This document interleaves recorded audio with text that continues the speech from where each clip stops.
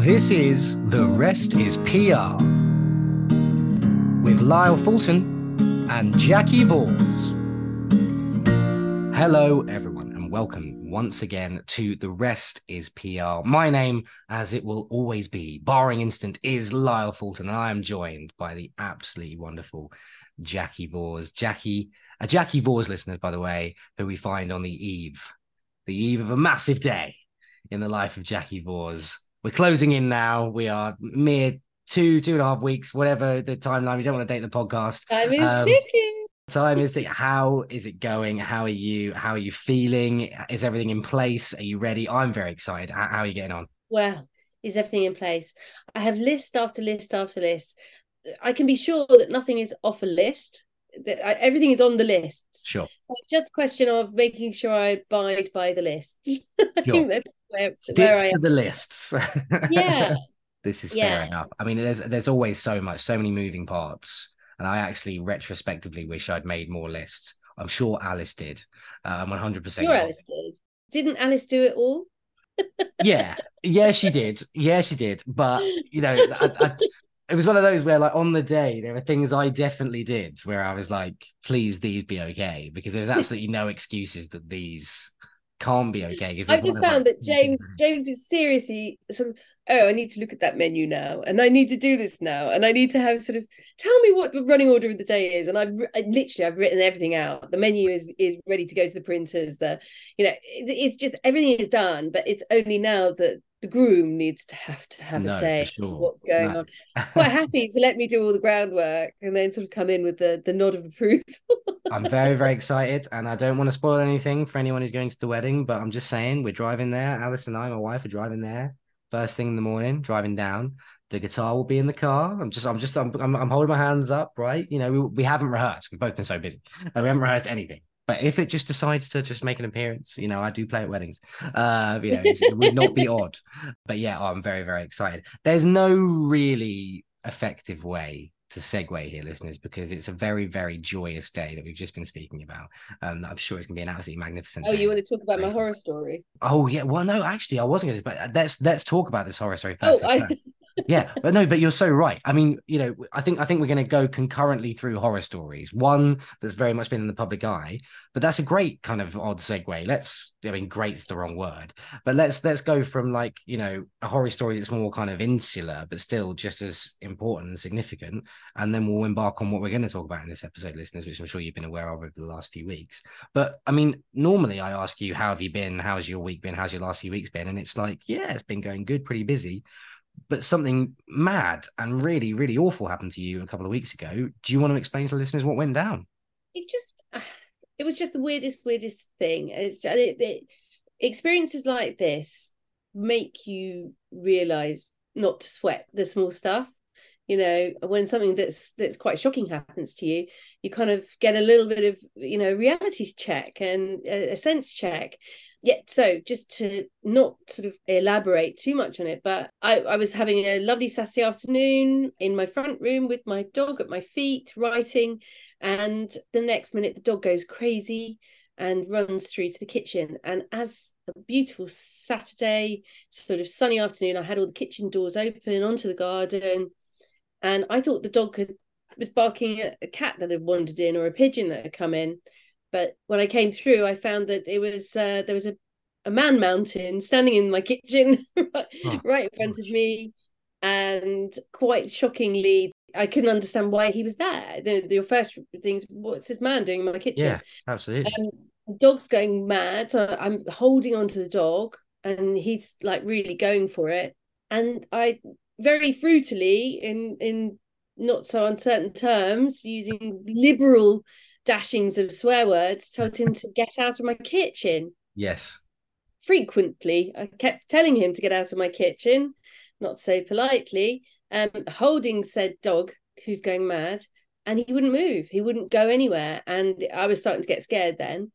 And then I looked down at the dog and I just thought, right, I'm going to use you. So I just said to him, if you don't get out of my kitchen, I'm going to set the dog on you. And he did then back out, but he only backed out a certain amount, only sort of 2 or 3 foot in front of me, while I closed the kitchen doors, still screaming at him. And it was only when I picked up the phone to phone the police that he actually did make his departure. But it was a fleetingly shocking, kind of very frightening experience. And it sort of brought home a number of things, that this guy was a big guy. He was bigger than me. He could easily have overpowered me if I tried to fight him off or grab a kitchen knife or something like that. And the other thing was that, my dog is my absolute hero. And I love it, the fact that, I think we were talking about it earlier, because Ludo is a constant presence, constant silent presence. Yeah. Amazing. Well, he's not really silent. He groans and he farts and he does all sorts of things.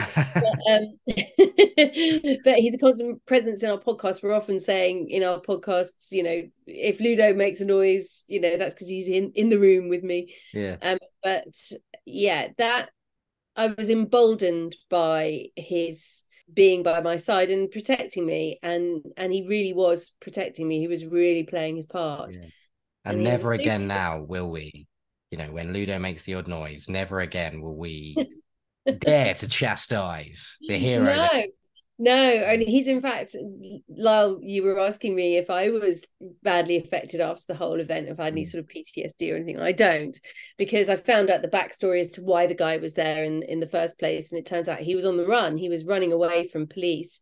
Crazy. And the police came really, really quickly because they were literally down the road looking for him. Yeah. And it was just a fluke. It was one of these fluky kind of things that could have happened to anybody in my road. And it was just me that it happened to. But it does make you think, everybody, just bear in mind, when your doors and windows are open, you're open to the world. So, try not to leave your doors and windows open unaccompanied. So yeah. But also, thank goodness that, Ludo was there. And also thank goodness that, we discussed before we went live on this episode as well, listeners, that, sometimes I was about to say things happen for a reason, but obviously this didn't happen for any specific reason. That's, I'm not a believer in that in this particular case, but it's strange how the world works. The fact that, you'd think from an outside perspective, the fact that you were on your own other than with Ludo would be in some way a bad thing or a dangerous thing. But you remarked before we came on that you actually quite fortunate that it was just you, because I think it was you acted a certain way because it was just yourself, Yeah, if my son was in the house, or if my fiance, can't say that for very much longer. Exactly. But if James was in the house, then who knows what could have transpired.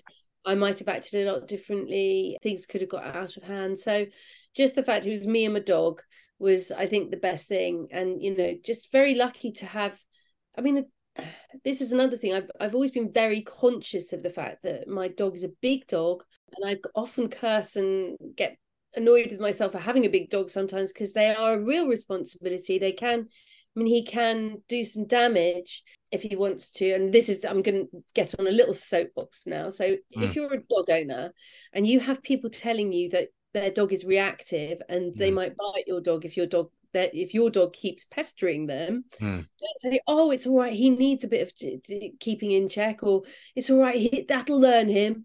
No, don't do that to people with reactive dogs, because we know how they can be quite dangerous, and they could bite your dog and do some damage. And I don't want my dog to do anybody any damage, except potential intruders.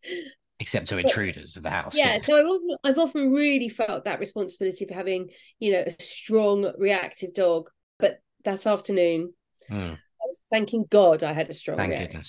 Thank goodness. And yeah, there are many, many takeaways from this particular story, but two that just spring to mind immediately are Ludo, amazing, heroic, and obviously if you have dogs, that's fantastic. And also, I'm just super proud of you for not using said fruity language on this recording of the podcast, because before we went live, there was lots of it. I'm just throwing that out there, listeners. There may yet be some fruity language in what we're about to discuss, listeners, because we are finally taking this one on the road. We love having guests on, as we always say, but we're also really, really maybe appreciative of the time Jackie and I have when we can just talk about sort of a current affairs story, a current news story. And it would be remiss of us not to offer some sort of opinion and some sort of, response to the big news story of recent weeks, without wishing to take the podcast, which is obviously the BBC presenter scandal. And I'm going to use that phrase instead of the obvious phrase, because let's call a spade a spade. That is for 96 hours, that is what it was. It was a BBC presenter scandal. We've obviously since learned that it's going to Well, hence. let's position this for Yeah, foreign listeners, for people in yes, other countries who haven't been subject to our of course. delightful Yeah, red top media. yeah. Oh gosh, Um, yeah. so another scandal has happened with the BBC, the British Broadcasting Corporation, and one of their presenters. Mm, So we talked about BBC before with the Gary Lineker situation, and we've talked about ITV before with another one of their presenter, Philip Schofield, getting himself into trouble. So this particular presenter, another very famous presenter in the UK, and anybody listening from abroad must think, have we just got a bunch of really odd presenters going on in the UK? And you're right. mm. I think we have a lot of old dinosaur presenters that Yeah, possibly should be just some making way for clearly some new very odd young personalities talent as well. Yeah, exactly. with Yeah. some, bit, maybe slightly better behavior. But anyway, so we've got this new story about a presenter called Hugh Edwards, who's been reading the news and presenting on BBC for decades. He's an older fellow from Wales and was held in pretty high esteem by everybody, really. He's obviously a very clever person, had huge credibility within the BBC, long-serving public figure. And what happened was there was an allegation made against him. And at the time the allegation was made, he wasn't named because of UK law that they can't out the name of the person when allegations have been made. It's only when they have been found culpable of the allegations that would you be allowed to give out the presenter's name. All about personal privacy and everything else. And generally, I agree with that. I think it's horrible to hang people out to dry for an allegation that hangs over them. And there's been lots of people who've been found not guilty, but still hung for the allegation anyway. I remember Cliff Richard in times past, loads of other stories. But anyway, we're talking about this one. Yeah. So for a number of days, it was Guess the Presenter going on in the media. Lots of debate about who could it be, and a lot of other presenters were being named and shamed when it wasn't them at all. So eventually this particular presenter, Hugh Edwards' wife, came out and made a statement to say he was the man in question, he was the man being investigated. So what were the allegations? Well, there were allegations that he had paid a young man for photographs, compromising photographs of the young man, sexually explicit photographs, and he paid him a huge sum of money. And as a result, this young man had taken up a crack cocaine habit, and it had ruined his life. And the reason it came out in the red top was that the parents of this young man went to the Sun newspaper. They told their story, and they said that they had complained to the BBC about this, and their complaints had fallen on deaf ears, and they'd had no responses whatsoever.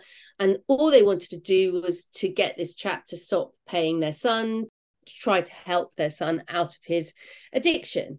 Now, this was hot on the heels of a Philip Schofield scandal, which in itself was same but different. In Philip Schofield's case, we discussed the fact that, it was an employee of ITV that had been introduced by Philip Schofield. That in Philip Schofield's case, there was a lot of allegations of grooming and stuff like that, which was not proved. But it was similar with Hugh Edwards.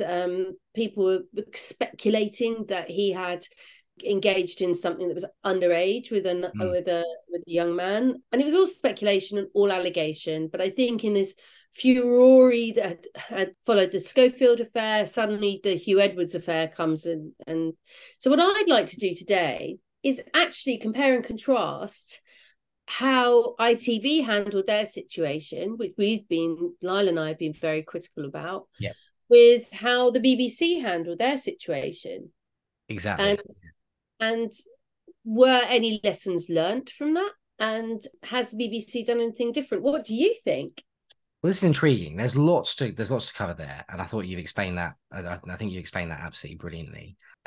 Has it been confirmed that it was a young man that was the center of the Hugh Edwards thing? Was it a young man that was, because I think there was another person who was it was a young. Well, there were lots of complications after that, because then, as is usual in these situations, another young man came forward and said that he'd been contacted by Hugh Edwards on a dating app, and this man, that Hugh Edwards had been very nasty to him and left him scared.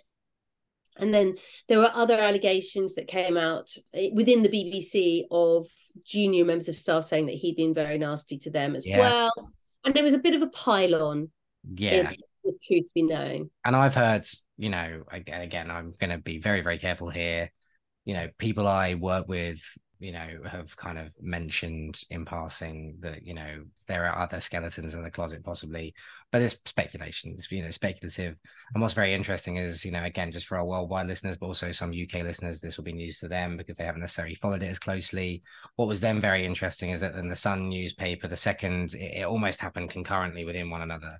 We had, who is it? The Sun were threatening to release more, information. More young people were, rumored to be, sort of coming out with more information, more allegations. The parents of the young people apparently had an agreement in place, and they might still have an agreement in place with Talk TV and GB News, to go and do interviews for sums of money. And then Hugh Edwards' wife, and there's something to discuss there as well. The fact that it was Hugh Edwards' wife that announced that he was the presenter in question, releases the statement, and more or less within seconds, the Sun announced that they're not going to release any further allegations. Whether they have any or not is another story, but they just said, okay, enough's enough. And that then led to some criticism because it was like, okay, so now a statement's been released that you've pushed someone potentially to breaking point. And again, that could be speculative. That's just, we're taking someone's word for that. We know he struggled with his mental health. In a mental facility, isn't he? Yeah. He's in a full breakdown, and we know he struggled with his mental health in the past. That's something that's been confirmed, and he's struggled with depression. And obviously you have to treat that very, very sensitively. Of course you do. And I'm sure he's experiencing all sorts of things at the moment, none of them particularly good. But yeah, I mean, then the Sun faced criticism, in my opinion, actually quite rightly, which is like, oh, okay, you've been very reactive. Now you're going to stop because that, you're going to face criticism for pushing a man to the edge and all this sort of stuff. But I mean, again, minutes before, I say minutes, that might be an exaggeration, minutes before the name was announced, and hours before, I think it actually was the police announced that there was no criminal case to answer, that they'd looked into it. The victim himself engaged a lawyer to make a statement to say it was all rubbish. And so this person's lawyer nonsense that, and then there were claims and counterclaims that there might have been a deal behind the scenes. It always is very, very murky. My opinion, actually, the answer to your question is that actually, and I was speaking to my in-laws about this this week. I couldn't believe what I was saying when I said it. I actually think they've done remarkably well. I actually think the BBC have done a lot better than ITV did. I think the BBC have done very, very well. I think, and I don't even particularly like saying that because we spoke at length about how they didn't deal with the Gary Lineker thing particularly well. And I know they're not comparable. Gary Lineker had done nothing wrong at all. He, was outspoken, and yes, was his messaging aligned with the BBC's messaging about a particular significant topic? No. And should he have spoken? We had our opinions on that. Of course we did, but there was no criminality. There was nothing illegal that had gone on. There was nothing unethical that had gone on with Gary Lineker. But given how poorly they dealt with that particular crisis, I actually thought they dealt with this crisis remarkably well. Yeah, I think I'll go middle ground with you. I'll not say they did it very well. I think they did it okay, and certainly a lot better than they dealt with the Gary Lineker crisis. But I'll say why I don't think they did it very well. Okay. And this is where it comes back to what I've said all along. It'd be really interesting as well because the chief executive, Davey, is being brought in front of the parliamentary committee, just like the dame from ITV was as well. So here's the thing. Just like with ITV, it was preventable. Oh, yeah. If they had the right systems in place, was preventable. Or at least it was something that could be damage limited a lot better than they managed to happen. So here's the problem, that why it was preventable. From the point of the parents making their complaint, it took 7 weeks for the chief executive of the BBC to know about that complaint. Crazy, isn't it? Which is crazy. And that was only because it had come out in a newspaper. You would think that if one of your lead presenters, somebody with huge credibility who as a persona represents your brand, you would think that if some spurious claim was made about that presenter, a couple of things might happen. You would think that might be escalated quite high into the ranks, but no senior executive found out about this until it came out in the Sun newspaper. But they did know about it in the complaints department of the BBC. So that's thing number one. Thing number two is when that complaint did come to the desk of the CEO, they didn't speak to the person concerned. No. Because they were, and in his own words, they were finding out whether there was any truth to the allegations. Well, how could the BBC find out whether there was any truth to the allegations without talking to the person that these things were alleged against? And I found it remarkable as well that they decided to die on the bit of the hill. I'm sure you're going to get onto this actually, which was that they announced while this scandal was unraveling across the 4 days, before we even knew it was Hugh Edwards, there were obviously criticisms leveled at the BBC for not responding to the allegations appropriately at the time they were made, sort of 7-8 weeks prior to obviously this being revealed. And they decided to die on the hill. We did. We wrote to them and we didn't get an email back. And then we tried to call them and we got to the answer machine. So we didn't try and call them again. It's like, so hang on a minute. Yeah, so these are allegations against your one of your flagship presenters, like the guy, I often describe Hugh Edwards and I get a lot of stick for this because, Tom Jones, Anthony Hopkins, etc. But Hugh Edwards is one of the most famous British people ever, because if you look at fame in terms of exposure and how many people have watched him on TV, he's one of the most watched people ever in the history of British television because he's always on the most watched news channel on planet Earth. So this is your flagship guy. He announced the death of our queen. He covered the coronation. He covered COVID. He was like in our front rooms. He's, one of your flagship guys, and you wrote an email and made one phone call in an attempt to get to the bottom of these allegations against one of your main guys. And they decided that was like, oh no, we did try. No, that's not trying. It was paltry. Now, you and I, Lyle, we don't know how many complaints come into the BBC's complaints office. We don't know. But the reason I say it's preventable, and the things I'd like to see them put in place, are some processes that, I mean, young people call them red flags. Red flags. This was a red flag. And why on earth they didn't even escalate it to HR, to have HR speak to the person involved? To me, I just don't understand it. It's ineptitude at best. But for me, I think it might be a little bit of sweeping these things away. They'll go away. We won't have to deal with it. And then what happens is, and here's the shocker, let's be real about this.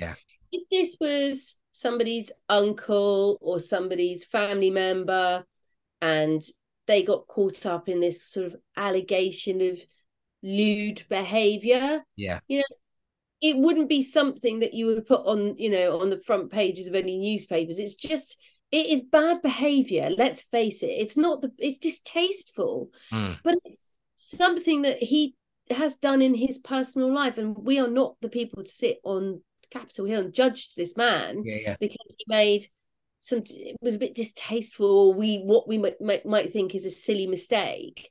He hadn't groomed this kid. He hadn't physically done anything to him. He hadn't harmed him.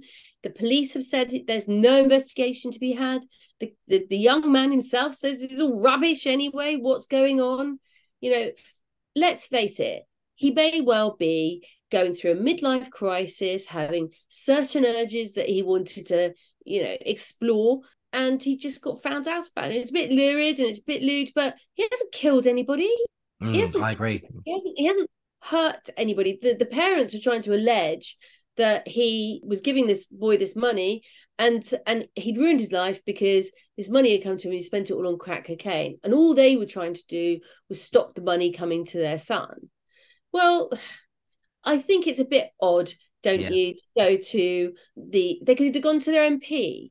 They could have gone through other channels than to go to the Sun newspaper, who I'm sure paid them very handsomely for their story. And this is where the communications side of it comes into it, isn't it? This is really interesting because I think even I'm not even gonna stick my neck on the line and mention any other newspapers, right? I'm not gonna be that guy because I'll just get, listeners will write in their ones and be like, oh, but you're just, so I'm not gonna do that. But I think the choice of newspaper definitely colored this situation because it's a tale as old as time, right? So the Sun is, I believe, part of Murdoch's like empire, this kind of News of the World kind of mirror group thing, and it's murky. That what was dragged up when it came to the Sun during this 4 day kind of period of time where we didn't even know it was Hugh Edwards was, well, this is the same Sun like a newspaper. national who done it, wasn't it? Yeah, and so yeah, we're going to come on to that in a second as well, because I think that's a that there's duality there in terms of wrongdoing, I think. But people kind of bringing up. I mean, the one example I can think of was like, there's, this is the same Sun newspaper that famously or infamously, rather, I'd rather use infamously actually, given what I'm about to say, had a countdown with every edition of their paper for how many days before a certain girl turned 16 so she could be a model in their paper. And they seem to think that was okay, but what Hugh Edwards, who we now know to be Hugh Edwards, has done is, oh wow, we're going to stand on this moral, mountain, and we're going to be the bastions of all morals and ethics. And it's like, hang on a minute, not 2 decades ago, you literally had a countdown for how long it would be okay for us to gawp at a person and it be legal. So there was that, and I think so. There's an example of the choice of newspaper being. But I think again as well. I mean, there are certain. I mean, I can't claim to be up to scratch on the legal ramifications of certain things. But you are so right, and I think it's a great place to head to next. You're so right about this who done it vibe, because what it then led to was it's Graham Norton, it's Jeremy Vine, it's Ryland Clark, all it's these Clive Myrie. Were having all these allegations made against them just because they were BBC presenters. And then you had Jeremy Vine. It was an extraordinary clip. Jeremy Vine was on his way into the BBC studios to host his radio show and was questioned about whether or not it was him. And he said, oh, well, obviously it's not me. But then he kind of went one step further, didn't he, Jeremy Vine? And he said, I think whoever it is should say. Yeah, they were all, I think, by that why stage, we can't say because of the legal ramifications of if we reveal who it is. But I think they knew. I'm a living, breathing reason as to why they should say, because it's really affecting me. It's really affecting me and other people. Nicky Campbell, another really famous presenter, had to take legal advice on the kind of stuff that was being thrown at him across social media. I mean, it was all a bit of a S show. Yeah, circus. And if the BBC had got all these processes sorted out in the first place, none of this could or would have ever happened, because they'd have dealt with the complaint. I just think it was able to escalate very quickly. One lucky break that the BBC got was that Hugh Edwards' wife, also an ex-BBC employee, made the statement about him being the person that the allegations were being made about. And she also, in her statement, said, he's having a breakdown. He'll talk to you in his own good time, but please, for goodness sake, just leave us alone at the moment to try and heal, basically, and deal with this. And you almost saw a kind of like a whoomp come down. Obviously there was a kind of like the reaction to her statement, but I think the heat was taken out of the situation. The pin went in the balloon, and the whodunit ended. And fair play to her to taking that brave move, because I think it was very brave to do it, and it was the right move. And I'm not sure how much support that she got from the BBC in having to do that as well. I doubt it. So then you see, is it Tim Davie? I'm not Tim Davie, yeah, Tim Davie. Yeah. So then you see Tim Davie, and this is where I thought he was good. So let's with the good and the bad. The good is that he came and talked. He went on his own vehicles. He went on Radio 4, and I think he went on Newsnight. But he went and talked about this situation from a BBC standpoint. And I do think that was a good thing to do, because everybody is squawking about how the BBC, including us, about how the BBC handles things. And at least he stood up to face the music and said, we were in a very difficult situation. We didn't know if the allegations were true or if they weren't. Mm. We had done something, and he accepted that something was definitely not enough. But at least he gave the corporation's perspective, which is not what ITV did. ITV sort of hid and didn't say anything and tried to take the royal approach. Which he came out, didn't he? He came out and kind of and sort of offered up some sort of explanation, a defense. Unusually for him, his performance, if you can call it that. I mean, I don't mean performance in the sense that it was anyway faux or false, but actually how he performed when he put up this defense was praised in some circles, because he was informative, he was specific, he was as revelatory as he could afford to be, and he fronted up, and he's going to continue to front up, which is and this is the interesting. Let's talk about the different roles that Carolyn McCall have and he has. The ITV is not a publicly funded TV station. Right. Whereas the BBC, we pay for the BBC out of our taxpayers' money. We pay a license fee. And he's always treading the tightrope. Yeah, treading on the tightrope of whether they're going to withdraw that as a source of funding from the government, or having to go sort of having to defend this sort of public broadcasting status and trying to keep that funding coming through. Yeah, his position is described by sometimes as like almost ministerial, because actually, you know, it's not a political vehicle, but that's almost the reason why he is almost a minister for broadcasting, if you like, because it can't afford to be political, so he's constantly having to justify. They say they're not, but I know. Yeah, well, I think it's fairly clear quite often when you watch it. I mean, you don't have to be a political scientist or indeed a scientist of any definition to kind of watch and see that it can occasionally be political. But I was going to get onto actually, you know, so I mean, we'll probably go back onto Tim Davie as well at some point in the response here. But what was your take on the reporting of the story by the story? Because and what I mean by that is the BBC were having to report on themselves, weren't they? Yeah, it was. Do you know what? It's fascinating to watch on so many different levels, because when it started unfolding, it was all a big whodunit, which honestly, they should have put the pin in that as quickly as they could have done. That built the media up into a frenzy, you know, kind of like, and it became front page news when there was a Indian train crash killing 300 people. Nobody cares about that. All we want to know is who's the presenter in this scandal. It's just, please, you know, Ukraine is trying to get into NATO, much more important. And who's the presenter? Just rubbish. You know, you just. I despair sometimes, but unfortunately, that sort of gave so much fuel to that fire. Yeah. And then, you know, following that, because it had been built up and up and up and up, then there has to become the analysis of Hugh Edwards and why was he, you know, what, and an analysis of his career. And as soon as the big reveal happened, because all the journalists had to keep the story going. It's reported that Hugh Edwards himself was very disappointed with the way the BBC journalists. It's interesting, isn't it? Yeah. Him. But you see, you look at the BBC guys. They all say, well, we have to protect our journalistic integrity and present the story as we see it. It doesn't matter. It's irrelevant as whether this is a BBC journalist or not. And so they were all trying to prove their own platforms as well. So it was just a really interesting maelstrom on what can I dare say was pretty much a non-story. It's interesting, isn't it? I mean, this is something that, and you can dare say it, and I think it's a very important point to make, which is that actually, and I was doing a rehearsal and development for a musical when this broke, and brilliant cast, brilliant team, many of whom I'd met for the first time that week. It was lovely. And it broke when we were on a break, basically. It broke when we were on a lunch break, and I spoke to one or two people who were in the cast just about it. You know, it's one of those things you talk about.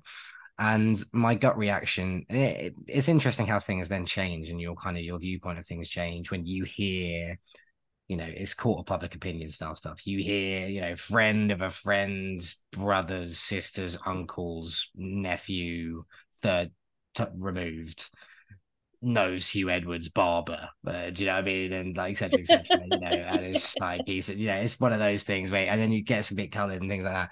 But I tend to kind of revert back to what my gut instinct was. My gut instinct was that, you know, it really is none of our business. I mean, provided there's no case to answer criminally, but even then, like, there will be this is a really strange point to make, but I'm going to make it anyway. There will be a crime. I mean, it goes back to something that we spoke about right at the top of this podcast, at the top of this episode, which is, you know, something that happened in your in your kitchen, you know, this man in your kitchen, and Ludo intervening, right? If I didn't know who you were, and I wasn't, you know, a colleague and a friend of yours and a co-host of this podcast, I would have no idea that that crime had been committed.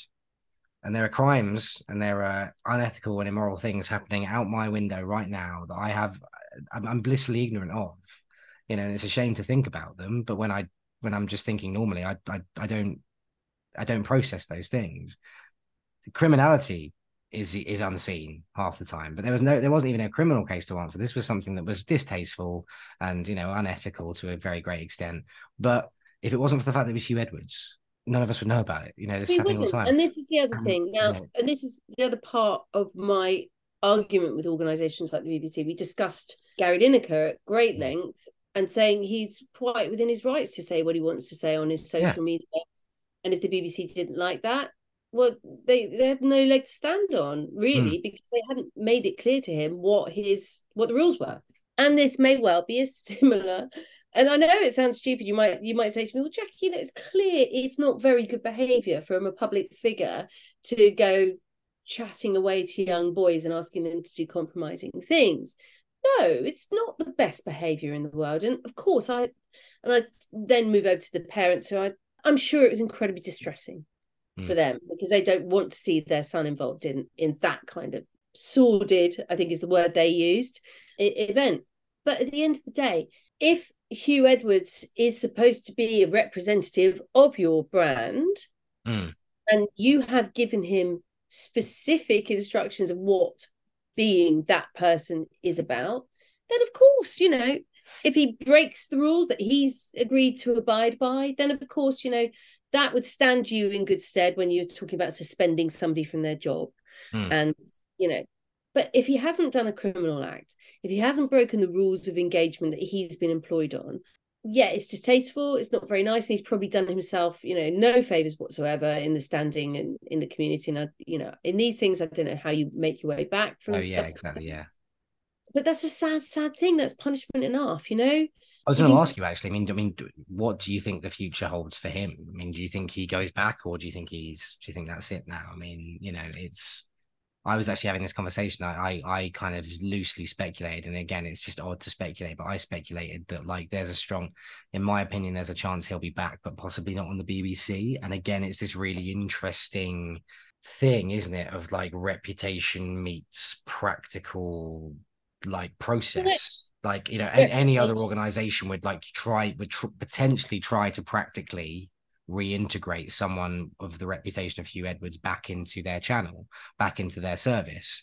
But because the BBC is currently dealing with a bit of a reputational crisis in and of itself anyway, because of, you know, its funding and its requirement to be apolitical, and it's not meeting that requirement fairly obviously at times. And then there's obviously how it's dealt with certain presenters, and it's how much it pays. I mean, you know, I'm a big fan of Gary Lineker's, and I'm a big fan of how he dealt with his own crisis. But calling a spade, I found it very interesting that on the eve of Hugh Edwards being announced or being revealed to be this person at the center of this scandal, it was the annual let's tell everybody how much we pay our top 10 presenters on the BBC, and he was fourth. You know, he was the fourth highest paid presenter on the BBC. Gary Lineker's paid £1.2 million a year. Right? Zoe Ball's paid £900,000 a year. So rightly or wrongly, what's he getting a year? It's come down apparently, ironically, but I think it's upwards of 400 a year, 400,000 a year. That's a huge amount of money. So, and this is the thing. So it's a reputational thing. So I think I'm with you. I can't see him going back to the BBC, but I speculated that he might well end up back on the TV at some point. I mean, that's not ruled that out. Or do you think he'll ride off into the distance? You know, I really don't know. What I find equally distasteful as what he did is actually how he has literally been run through the mill for it by the media, and I don't know whether he can come back from this in that way. I think he will probably come and tell his side of the story at some stage when he's mentally capable of it.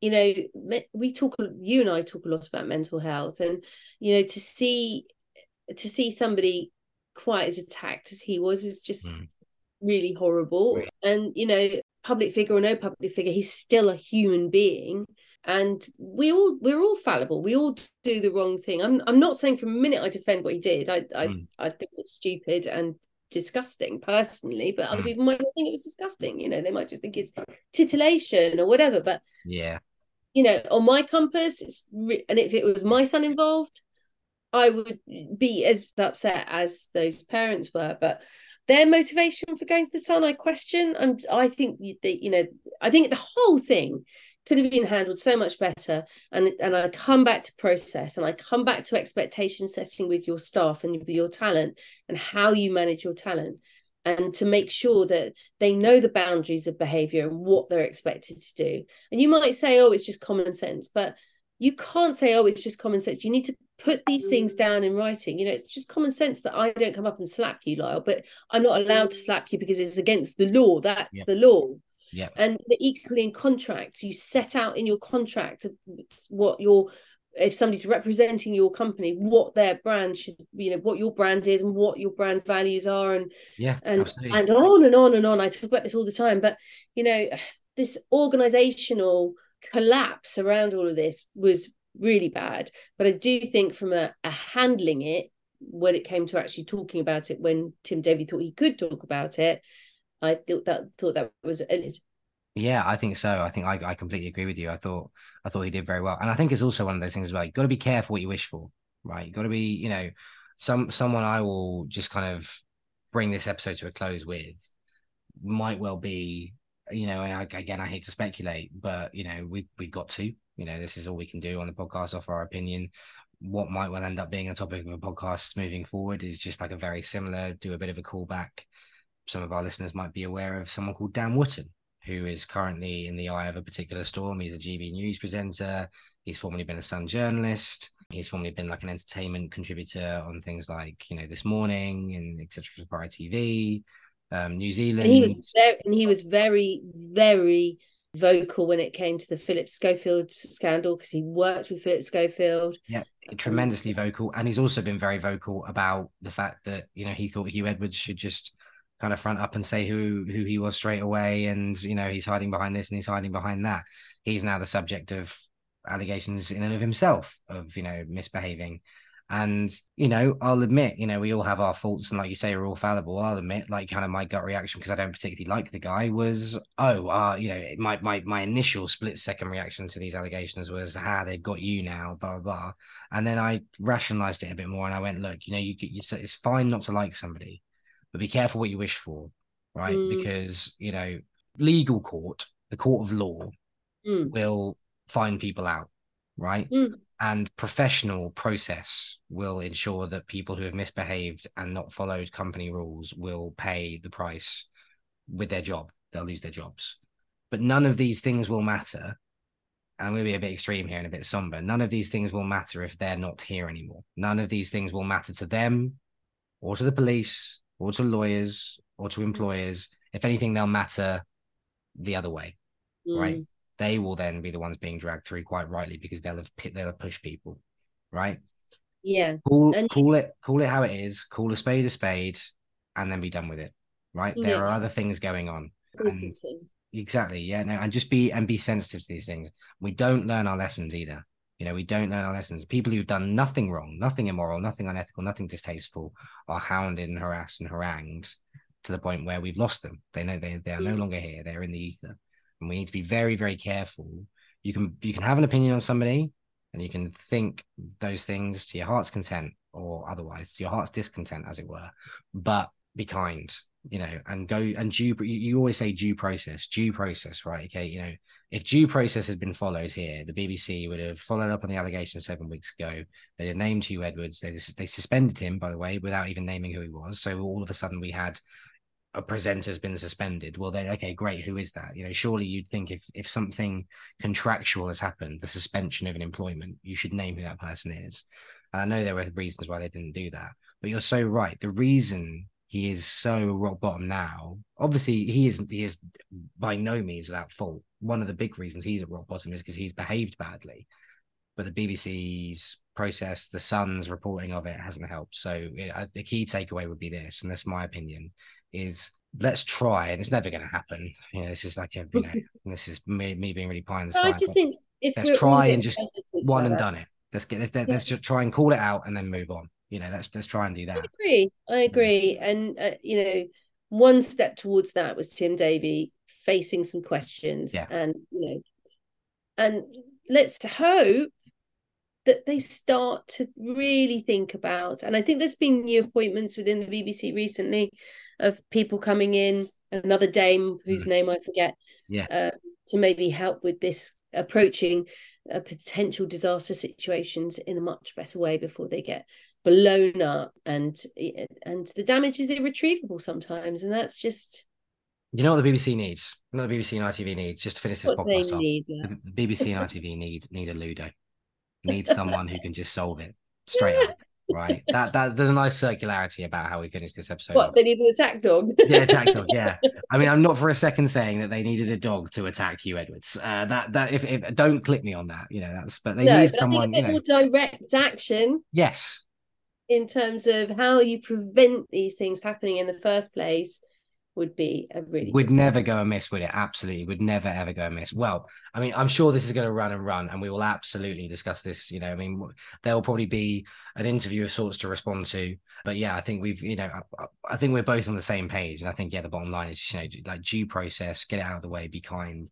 They need to start just like nipping these things in the bud earlier. I mean, they need to start seeing the problem, seeing the root causes. And it's not like they're hidden. It's not like there's this like unseen impact, right? Okay, people are coming to them with these things.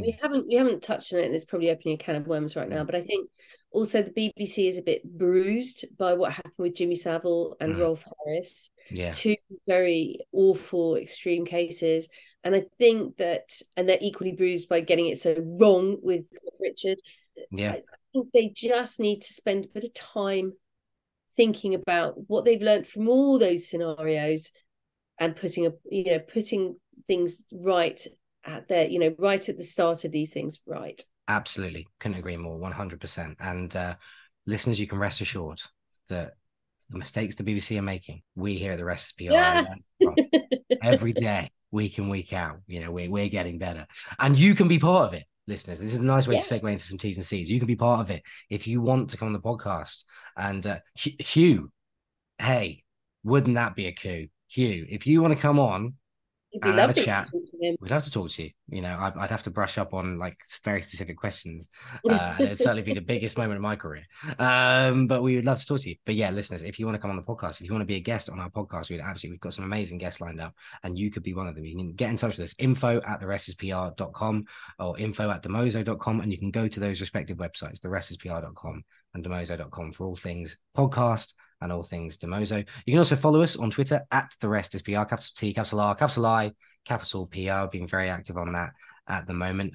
We're putting out some very wholesome content about our episodes, as opposed to the speculation of the last 2-3 weeks as to who this presenter was. We now know who it was, of course. And you can also get in touch with us via LinkedIn as well. Jackie and myself, Lara Falls and Jackie Bors, drop us a message. We'd be very happy to respond to messages on LinkedIn. Jackie, same time next week.